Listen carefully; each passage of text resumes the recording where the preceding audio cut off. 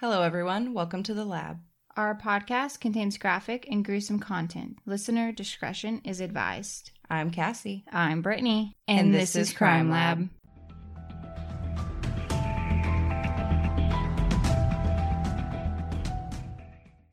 Hello, lab techs. Welcome to the lab this week. We hope you guys enjoyed celebrating the holidays with your family, whether it be Christmas or any other holiday that you celebrate. We hope that it was fun.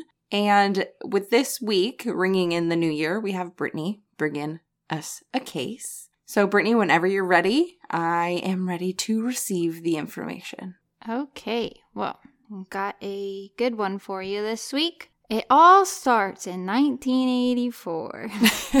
That just makes you think of in the movies when all of a sudden it like whirlpools, like boom, boom, boom, boom, boom, like a flashback. Yeah, exactly. Picture that. Okay, we're going to jump into 1984 at Cox High School in Virginia Beach. All right.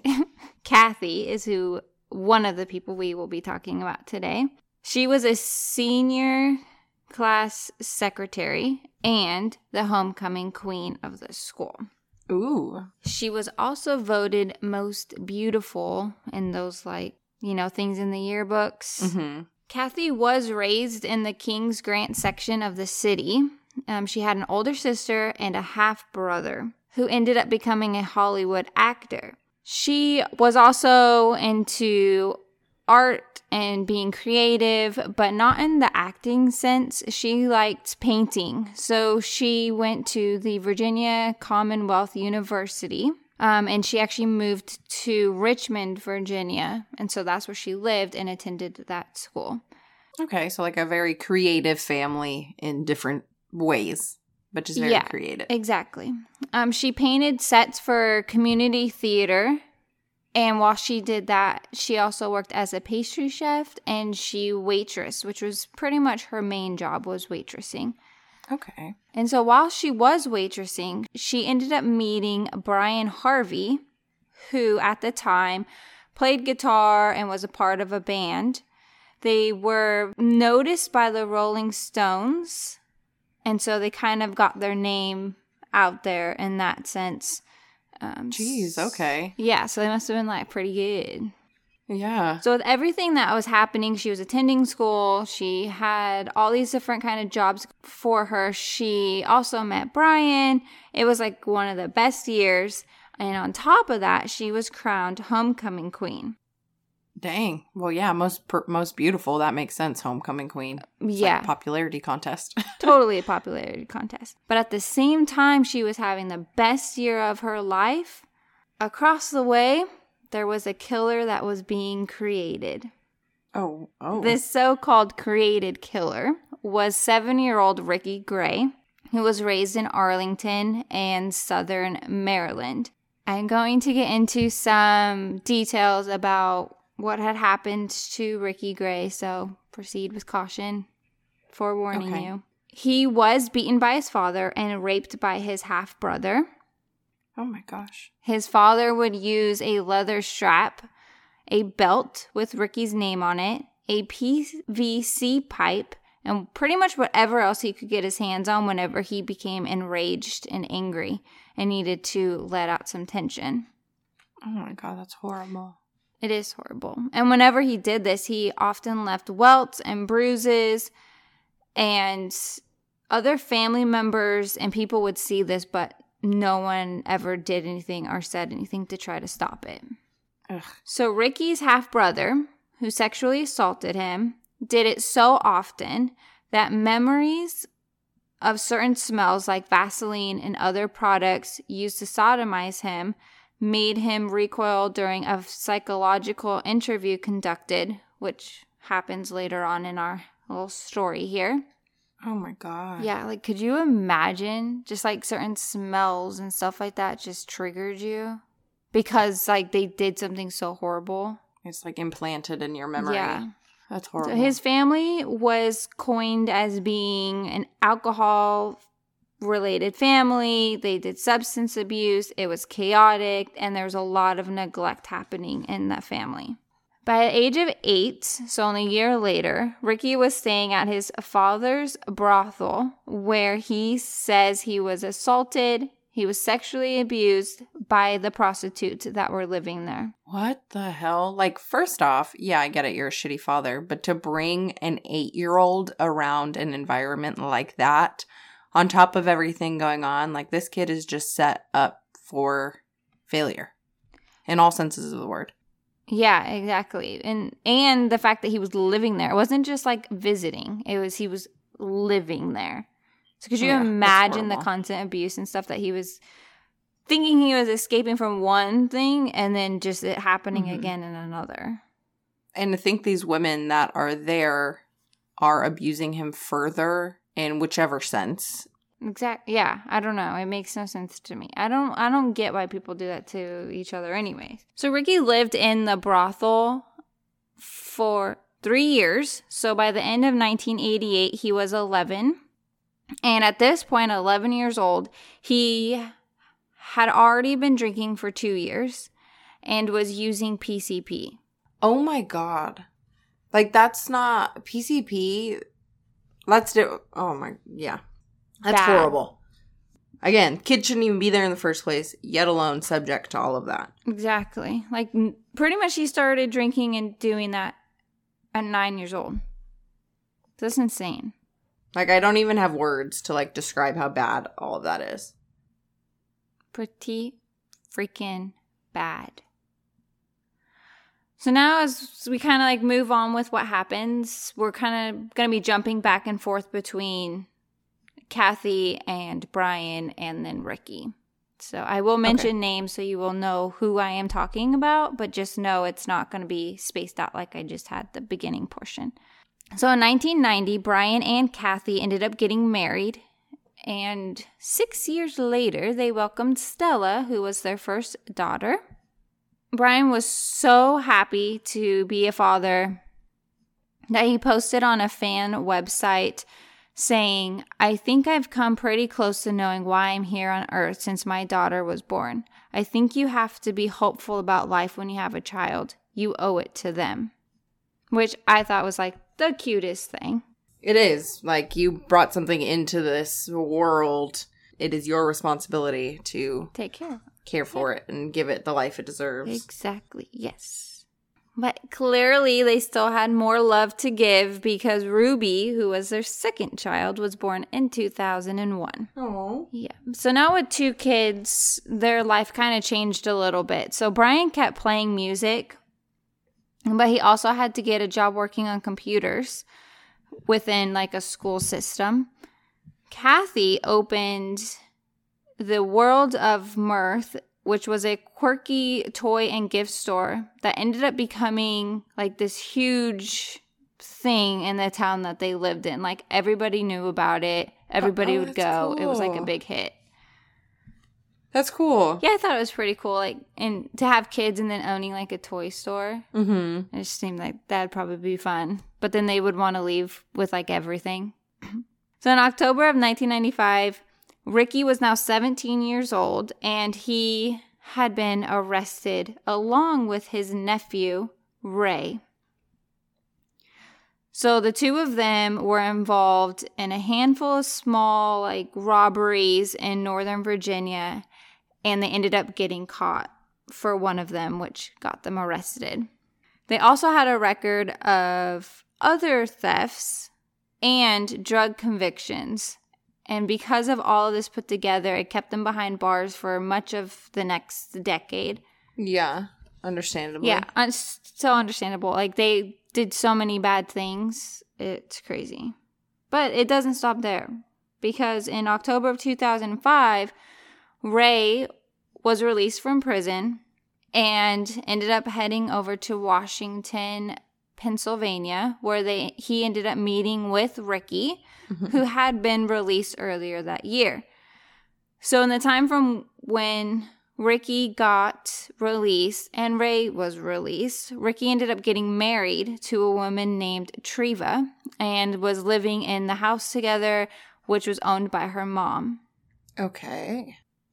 So only a month later, from when they all met up together, So in November, police found Treva Gray dead in a wooded section of town. What? They did interview Ricky and Ray about the death, but ended up not arresting them because there wasn't enough evidence. However, the mother noticed scratch marks and things on Ricky and quickly assumed that he had something to do with the death of her daughter and kicked him out of the house. Smart, because that's defensive wounds right there. Like, yeah, exactly. But what I didn't really understand is, like, why didn't the police see that? Well, maybe they did, but, like, scratches can be explained away. Yeah. Yeah. Compared to the mom, probably is like, no, I know exactly what's going on here. She probably witnessed if there were any arguments or anything like that going on. So, I mean, it's all pretty much hearsay without substantial evidence that they did it. So, a few little domestic disturbances can be explained away, but they can't necessarily pin murder if there's nothing there evidence-wise. Nothing more than just scratches. Yeah. Yeah. That makes sense.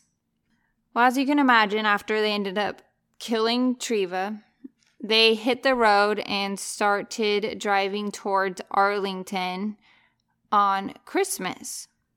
So now on New Year's Eve, they attacked 26-year-old Ryan Carey as he was walking from his car into his parents' house. So after the first punch that they did to his face, Ryan immediately gave up his wallet, gave up his keys, told them they can have whatever they wanted, but they didn't care. Ricky and Ray did not care. They began stabbing him along with taking all the possessions that he had. They stabbed him so bad that they broke 2 knives off of his body. What? Like, what drove them to assault somebody so violently? The only thing I can think of is just their history, but, like, it's never going to make sense to me. Yeah, because, I mean, he's walking from his car into the house. Like, there's nothing there that you would think would trigger them unless they're just, oh, look, there's a guy. And especially, like, right in front of the house in a neighborhood, like, you got to have some balls to do something like that. And obviously they weren't scared of being caught, or else they wouldn't do it. Maybe they got the thrill of possibly being caught. That, like, adrenaline rush. Maybe. I mean, this is, like, what they're good at is robberies and, like, doing that kind of stuff to people. That's so much worse than robbery. That's just horrible. It is. It is horrible. But on the kind of bright side, Ryan survived. What? Yes, Ryan survived, and he still does not know what ended up stopping them from attacking. He was in a coma for a couple of weeks. He lost all use of his right arm and was left with severe physical and psychological scars. He said, and I quote, "I could feel the knives going into the bottom of my mouth." Yes. Oh my God. I mean, I'm glad that he didn't die, but also it's like, in a sense, I feel like he did, just because he's going to be so traumatized. Yeah, that's going to be a lot of psychological hurdles to jump over to just live a normal life. Yeah, it will be. That's just and then those ghost pains, like feeling that over and over again. I can't even imagine. And it was all like, it was all out of nowhere. Like, there was nothing that pushed them to do this. He didn't do anything. So struggling with the idea of, like, what did I do? Why me? There's no answer to that.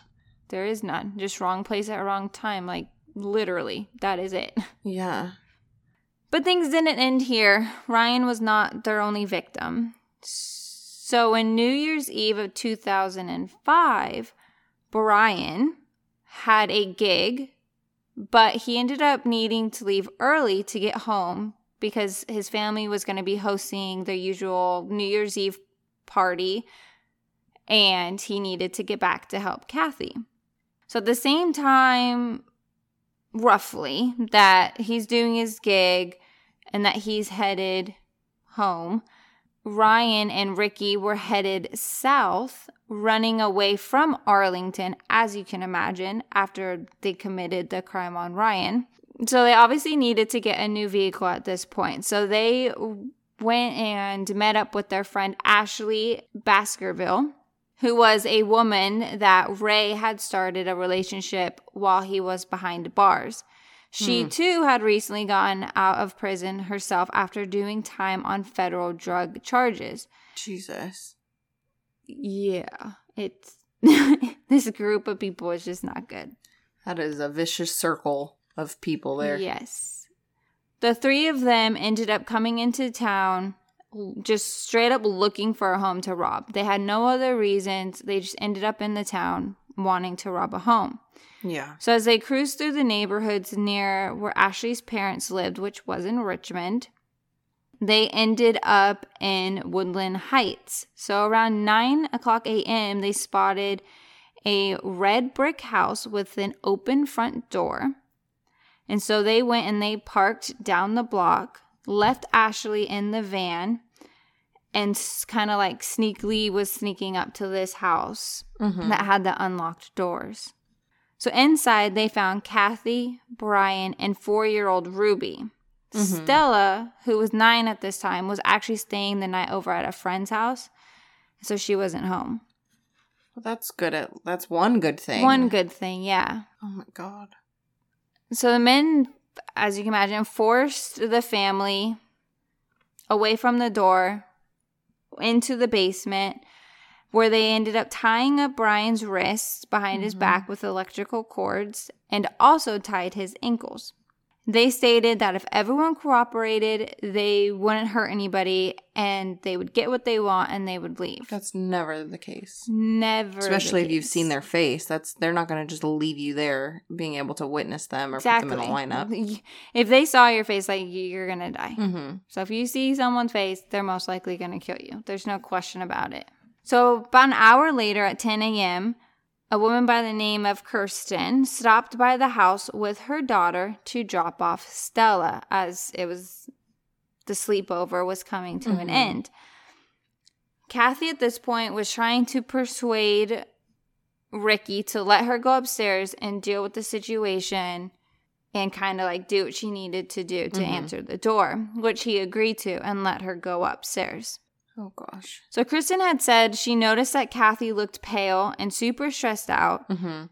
And when Stella had darted past her mother towards the basement family room, Kristen's daughter tried to follow her inside to go play, but Kathy stepped in the way and blocked the door and told them that she wasn't feeling well, so they couldn't play and hang out. Yeah. Oh, my God.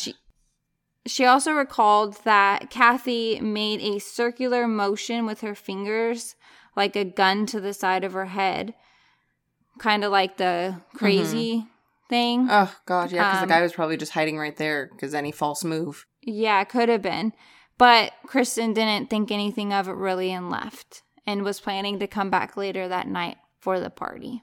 Yeah, I mean, that's not something that you'd think is happening, like, especially like, oh, she said she's not feeling well, she's stressed, there's a party going on. Like, your immediate thought isn't going to be, oh my God, she's flustered, somebody's in the house. Like, yeah, you're not going to think that, especially in a small town. Your mind always thinks like, it'll never happen to me, but geez. It can. And the guy was probably standing there. There was no way he was just going to let her go up the stairs to greet somebody at the door without supervision. Yeah, because she could have easily just, like, one, told her or, like, took her daughter and left and then went for help. Yeah. You know, like, there's things that she could have done.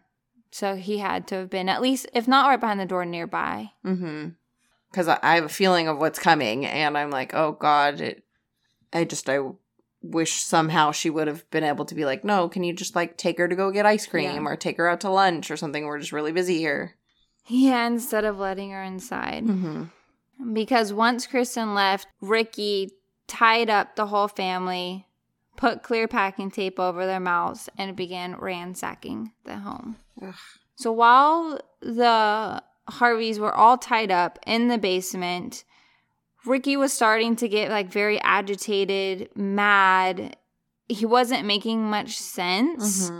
Something that Ray had stated was that his eyes were different and bloodshot and were sticking out like owl eyes. So, like, there was something clearly happening.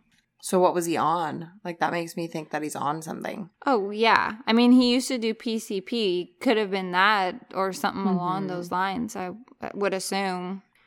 But the longer that they were sitting down there tied up, Ruby and Stella, as you can imagine, their children, they started panicking, freaking out, doing what children do in those kind of situations, right? Yeah. And so Kathy tried to ask Ricky to just take what he wanted and leave and be done with it.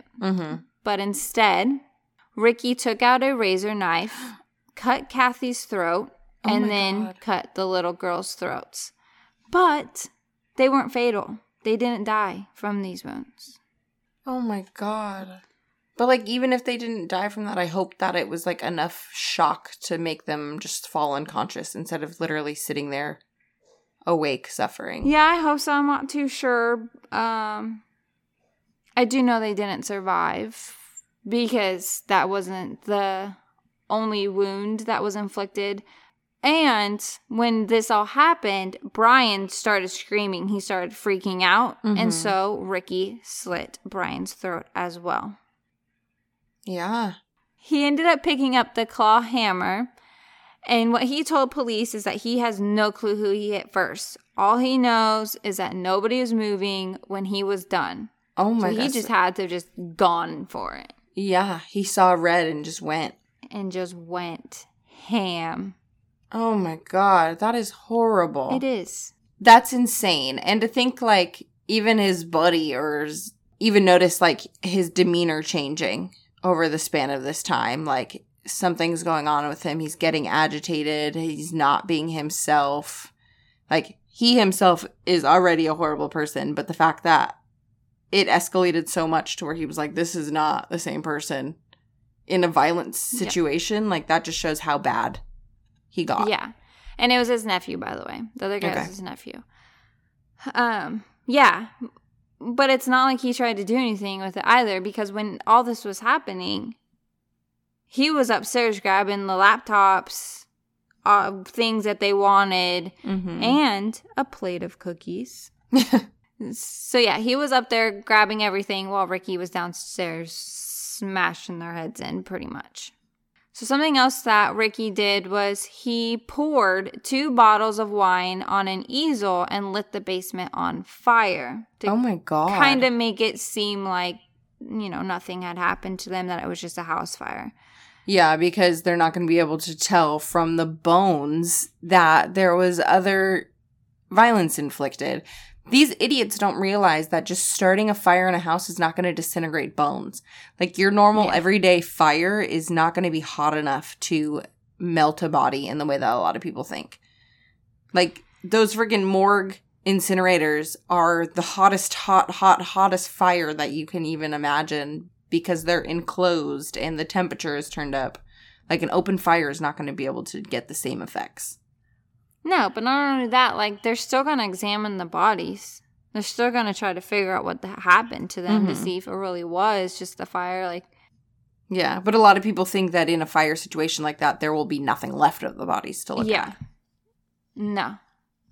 That is not true. No. Freaking idiots, man. High as a fucking kite, not thinking straight, probably not even educated enough to know that that fire ain't gonna do nothing. You are probably correct. Plus, in a suburban area, like, you think the police department and the fire department are not going to respond almost immediately? Like, you think they're going to let it burn enough and to make the whole house burn down? Like, no. No. Yeah, like, neighbors and stuff are obviously going to know.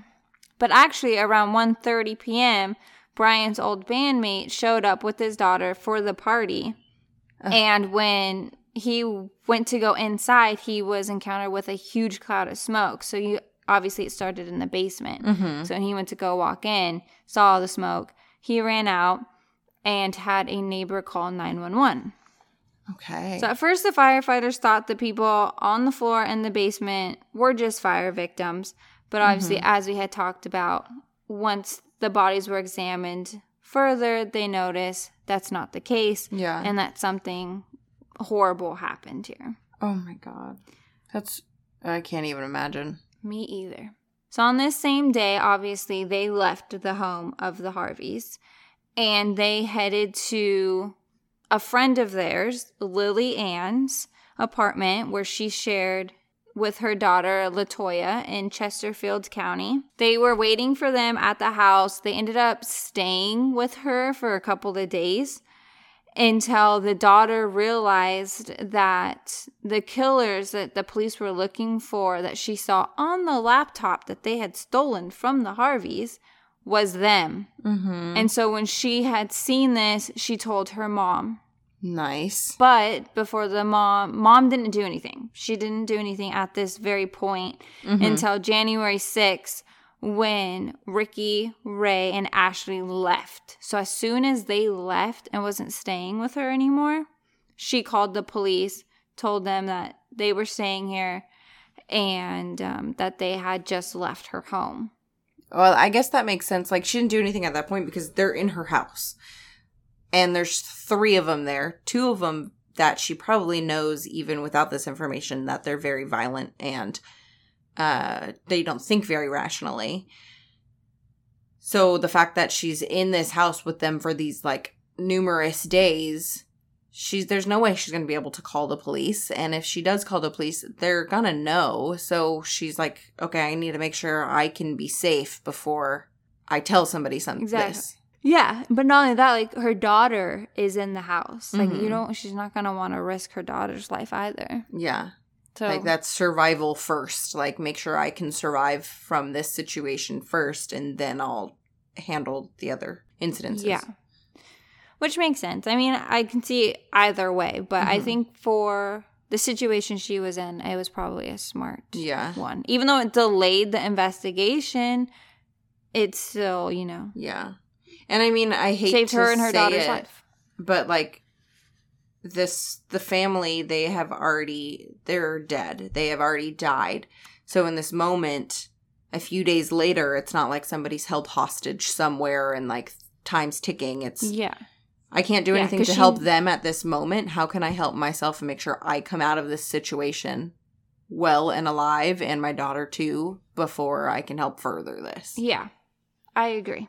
So when the 3 of them left, they ended up heading back into the city with another robbery in mind. But this time, they were going to rob Ashley's parents. Oh, gosh. Okay. Yes. So to make it not look like a break-in, obviously, Ashley had the key to her mother's home. But they also came up with a plan to make Ashley look innocent. And their plan was to have her tied up along with the parents to make it seem like she wasn't involved. That's and that ridiculous. She was being attacked as well. That's ridiculous. There's no sign of breaking and entering because you're opening the door. Like, they're going to be able to tie it back to you, chick. Like, oh, you hang out with a shady crowd, you're involved. Like, there's no way that your house just got robbed. Yeah. No way. But, twist to your thoughts, Ray and Ricky ended up calling LaToya, who was the daughter of Lily, and told her that Ashley has gone bye-bye. What? Yes. So at this point, Lily found this out from her daughter, called the police for a second time. They went to Ashley's parents' home, and they found 3 people dead.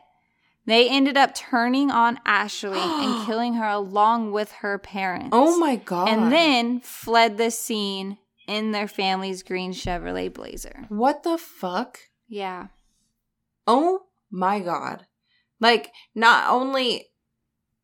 I wonder if Ashley's like, well, I know what you did to that family. Like, loose string right there. Apparently, obviously, these guys don't want to let loose strings dangle. Like, the fact that she just welcomed them into her home, knowing that they're, like, murderers like that in the first place, and then to think that she can trust them, like, they're family of the same mindset. She's just an extra in their plan. Yeah.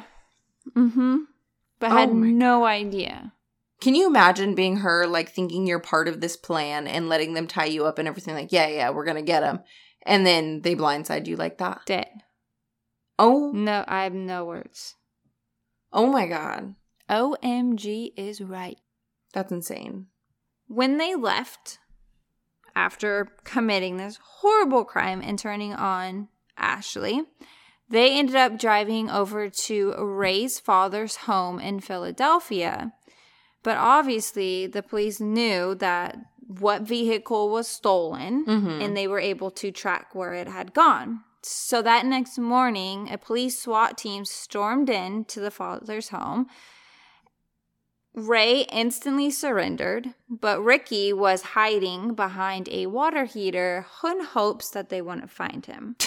Behind a water heater? Behind Jesus. a water heater. As if they're not going to search the place. Yeah, like head until like they know that they're both there. And Yeah. I'm sure Ray was like, he's there. He's here. Yeah, he's like, I'm not going down alone, dipshit. Yep, nope. Idiots. So Ray ended up being convicted of murdering Ashley, her mother, and father. In exchange for a plea, he was sentenced to life in prison. All right. Ricky was convicted of capital murder for killing the Harveys. He was sentenced to death for killing the 2 children. He was executed by lethal injection on January 18th of 2017 at the Greensville Correctional Center. Good. Good. Like, okay, glad that guy, like, he got his life sentence. But I agree, like, he, at least what we don't know, Ashley and his parents, like, if it was all by his hand there. But we know at least for the family, he was the one ransacking the place. So the fact that he took not only 4 victims' lives, but, like, killed them all because the children were getting fussy and he got fed up of it. Like, they're children. But I guess when he was the age of Stella, he was already high on PCP and drunk in a brothel. Like, so his outlook on life in general was horrible. Exactly. 1 small ounce of scum of the earth is scraped off. Yes. To put it nicely. I would have to agree. That's horrible. Yeah, it was a bad one. Yeah. It was just bad from the start. Mm-hmm. But on the bright side, whatever bright side there is, I know it's very, very hard to see any bright side, but they're caught. Like, at least these people are off the streets, because there's a lot of murders out there like this where the killer has never been found or isn't found for years and years and years. So the small smidgen of a bright side is that they were taken off the streets. Woohoo SWAT team. Good job. Yeah, that's insane. Well, shoot. Be safe in your New Year's. I get it. It's a time to come together, enjoy the new year, and party, but just be aware of your surroundings. Be safe. Take extra precaution. Lock your doors. Don't leave your drinks unattended. Don't accept drinks from strangers. Don't go home with strangers. Be safe. All the things. All the things. If you go to a party on New Year's, make sure the friends you show up with are the friends you leave with. I don't care if your friend finds a cute guy and was like, no, let me go with him. Don't let her go anywhere. She can call him in the morning. Up on the news. She can call him in the morning. Get the number. Call him in the morning. Because if he's not worth it the second night, he's not worth it the first night. Dang, preach it. So on that note, we hope that you guys have a wonderful New Year's. A wonderful and safe New Year's. And we are going to enjoy the start of our 2023, focusing on bettering ourselves and our school, because we are both going to be going back to school in January. So we will be taking January off, and we will be back at it bi-weekly, so every other week on Fridays starting February 10th. Yeah, what she said. So we hope that you guys understand and enjoy your new year, and we'll see you back in February. See you in February. Happy New Year. Happy New Year. And if you enjoyed this episode, the podcast as a whole, make sure you binge it to get you through the month, and share it with friends or family or anybody that think might like us. Share. And remember, don't have nightmares. Enjoy your new year, and we'll see you back in February. See ya.